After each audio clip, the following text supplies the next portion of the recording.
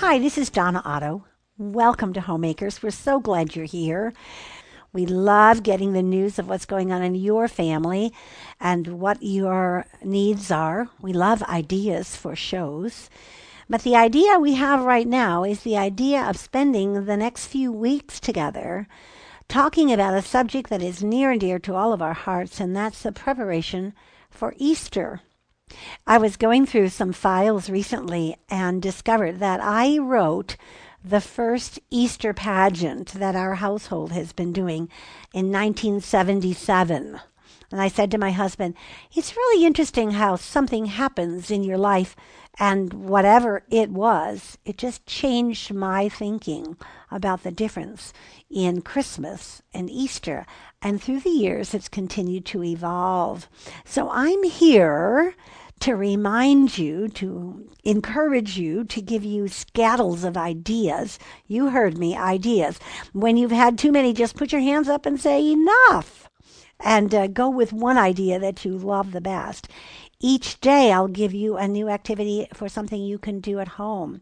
This is the preparation for Easter. And often you hear us talking about the 40 days of preparation for Easter. And that 40 days of preparation is a time where we pause long enough to examine ourselves, what we're doing, and in my case, to get ready with some excitement and anticipation. So suddenly, I want to talk about today the things that this kind of examination looks like. First of all, I want you to open your Bibles, and if you don't have your Bibles, I'm going to read aloud to you two verses. And if you have been in the church in any plateau, you've probably heard these verses in the book of Philippians, written by Paul, chapter 4, verse 8 and 9. Finally, brothers, whatever is true, whatever is honorable, whatever is just, whatever is pure, whatever is lovely, whatever is commendable, if there's any excellence, if there's anything worthy of praise, think about these things. What you've learned and received and heard and seen in me, practice these things, and the God of peace will be with you. Whatever is true, whatever is honorable and pure and lovely. And how many times do you walk away from any situation and the only thing you can think about is whatever is negative, whatever is not good? One of the words that describes my personality is a refiner. My husband has grown to hate that word. He said, "You're not a refiner. How many times? You just see the worst piece and want to fix it." And his accusation is often right, isn't it? It's often right of all of us. We go away from something and we say, well, how can we make that better? What was wrong with that? What did I say wrong? What did she say wrong? What does the event look like?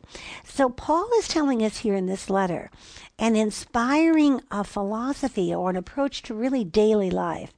He urges us to fill our minds and hearts only with things that are holy and true and pure and just and lovely and gracious and commendable. All of those words are building up words. He urges us to act like a colander in many ways. You pour that big pot of steamy pasta into a colander. All the water goes through the sieve. And the important thing, the pasta, which you've been cooking, stays in your colander. And he asks us to do that in our lives. Pour everything through a colander and get from it the spiritual lessons that Jesus wants us to take. This is a time of reflection, a time of examination, a time set aside. Now, I know a lot of you are saying, I don't prepare for Easter 47 days in advance. I know you don't. But I want to encourage you to do a little more this year. If you've never taken a time of separation, and tomorrow we're going to talk a little bit about Christ separation and how this 40 days came to be out of the model of Christ's life. If you've never done this before, could I encourage you to think about doing something? A number of you have written in years past saying, I never did Advent before, and now we're celebrating Advent. We're celebrating Advent on the Sundays before Christmas. We're burning a candle in the month of December. We're reading verses, and the Ministry of Homemakers has provided some of those tools, as we often provide tools and resources.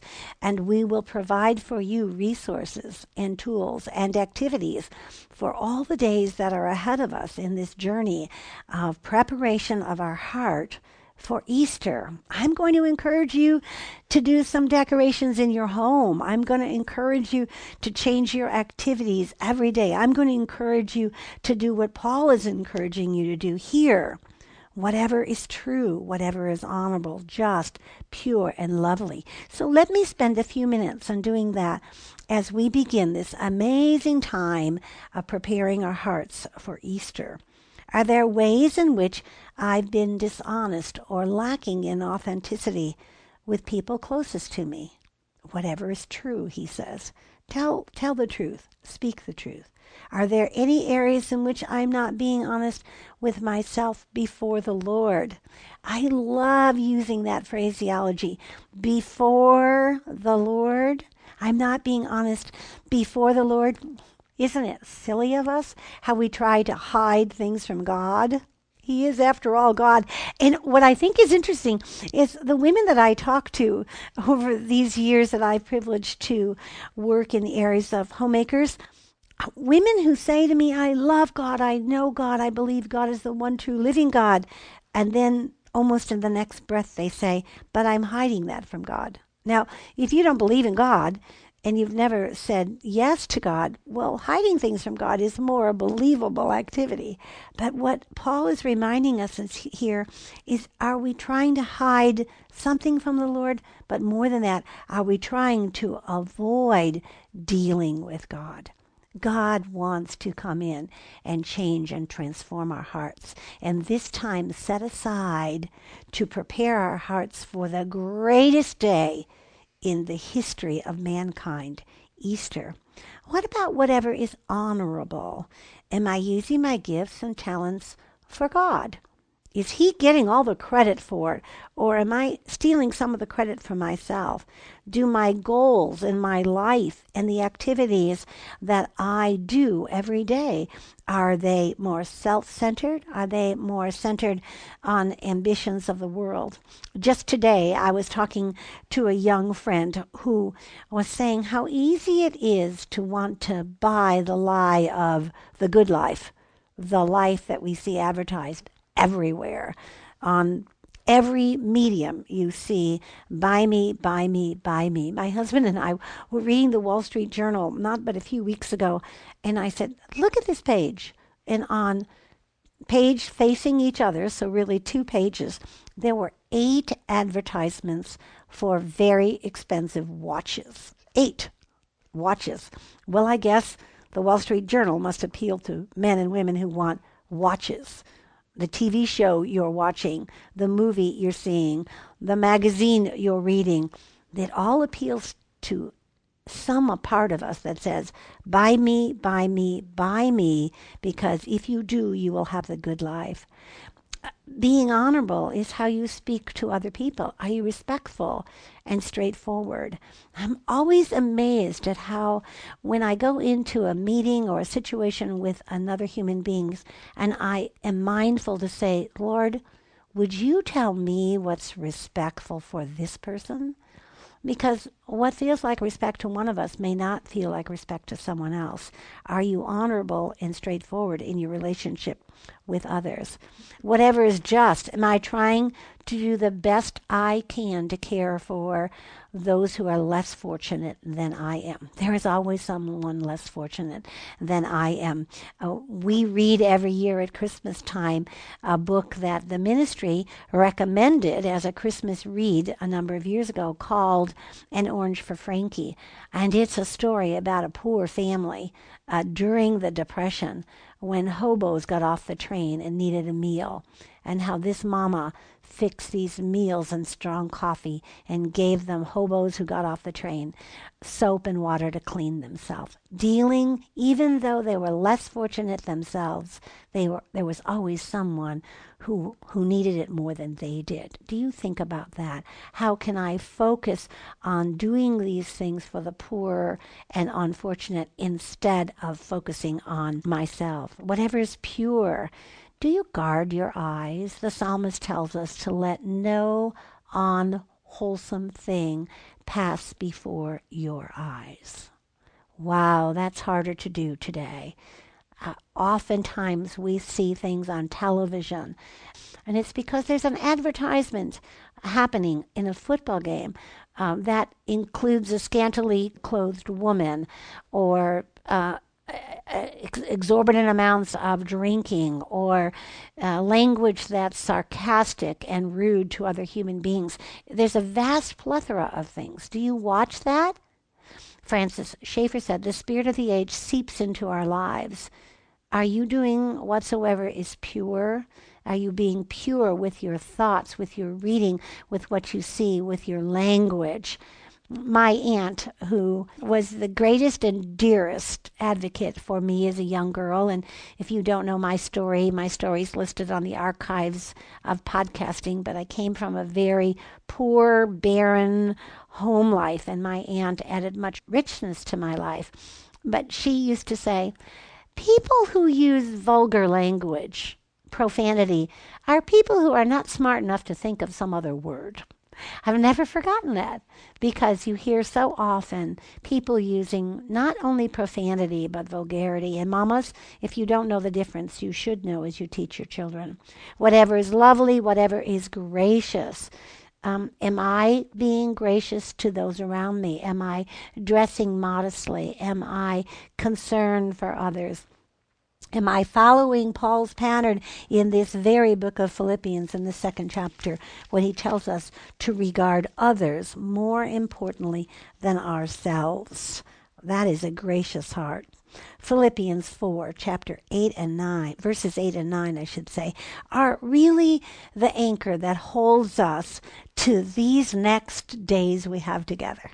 In these next days, I'm going to give you all sorts of ideas and creative activities to do for your family.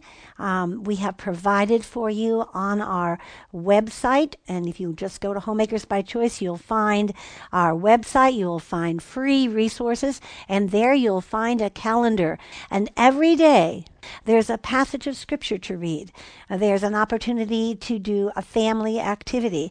I'm going to encourage you to read these passages as a family. I'm going to encourage you to buy an 18-inch candle today as an activity. Oh, anywhere you can find one, and plop it into a candlestick holder and take your black magic marker and write day 1, day 2, day 3, all the way down to the bottom, and burn that candle. Make your own. Let your kids participate. Establish any way you want to burn it down a little every day in anticipation for Easter, which is coming very, very soon.